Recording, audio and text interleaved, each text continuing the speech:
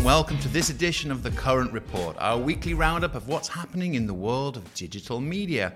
Well, it's been only 7 months since the 2022 World Cup, but fans around the world are all too ready for the next big global soccer tournament. Make that football if you're from outside the USA.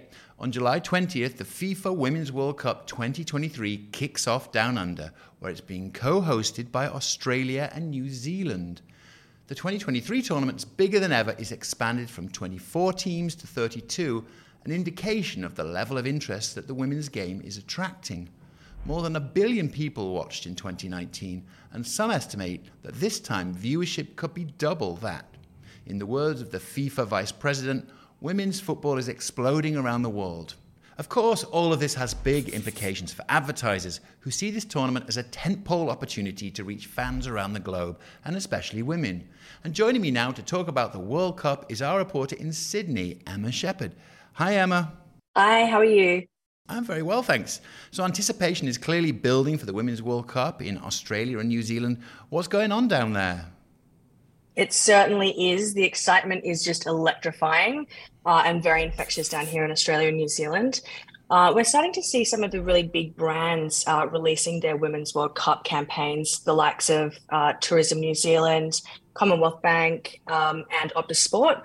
They, as much as they're wanting to, get their brand in front of a mass audience and leveraging the sport to do so, I think it's very much more around brands aligning themselves with a cultural moment. It's going to be exciting to see what else comes out from the other brands and sponsors as well, because, it is about kind of connecting their brand to diehard football fans and, looking forward to seeing the other creatives that come out.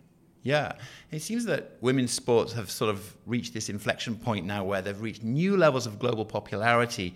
I mean, why is this event at this moment such a big deal for advertisers? The interest from advertisers have definitely been, unprecedented, which was described by Optus Sport.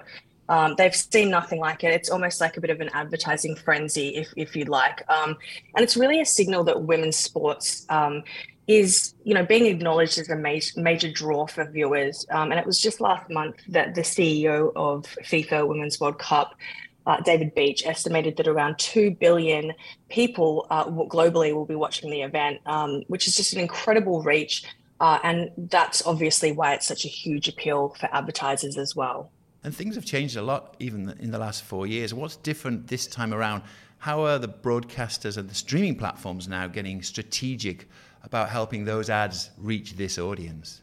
Yeah, so Optus Sports, as I mentioned earlier, they've actually got the full sport code rights for all 64 games. But on top of showing and streaming the live matches, they'll also be offering 7 different, versions of each game for viewers to enjoy. These versions include condensed mini match, which is capturing the entire game within 15 minutes. A slightly longer mega mini, which is spanning 30 minutes, and the option to watch each half separately on demand. And then Channel 7 down here, they're a free-to-air network. They hold the free-to-air rights for the tournament. So they'll be covering every Matilda's game, among 15 games during that tournament, which will be broadcast live and free on their free-to-air and also their BVOD platform, 7 Play. And really interesting to note that this time round, for the first time in FIFA's history, they're going to be trialling squeezebacks, and that's no doubt getting advertisers really excited down here too, and globally. And that's definitely a new term for me. I should just say, you said Matildas. I think that's the name of the Australian team, right? Yes, that's correct, and you'll know the name after this tournament, that's for sure.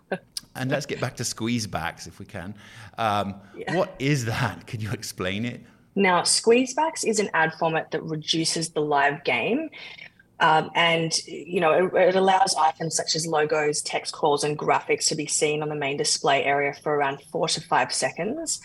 So viewers will be able to, still enjoy that uninterrupted live game, but this gives advertisers, another fresh avenue for broad brand promotion within the game.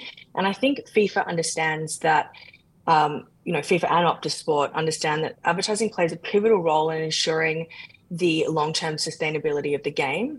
So this is all really good news for advertisers. Yeah, it sounds like they're getting kind of innovative around the game. Back to the game, the defending champs are the US, and they've won it 4 times. But also, I understand England are second favourites. They won the European Cup last summer.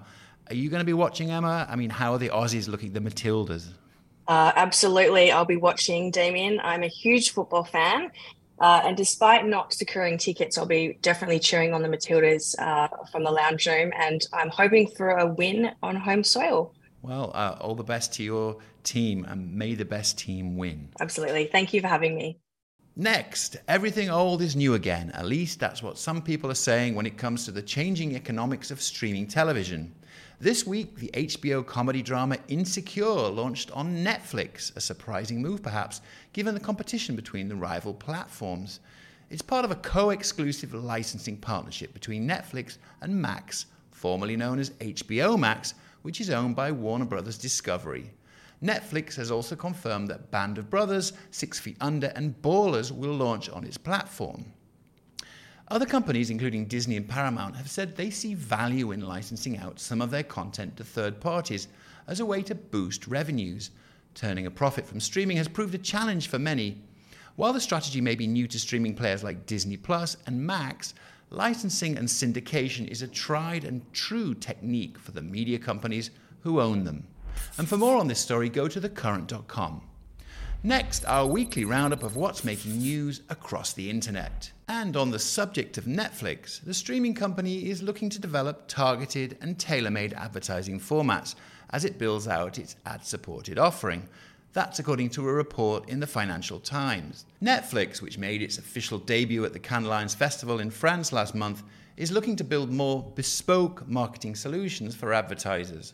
One of those innovations could include episodic campaigns that would build storyline and avoid consumers seeing the same ad over and over. And that's it for this edition of The Current Report. For a deeper dive on all of these stories and more, check out thecurrent.com. We'll see you next week.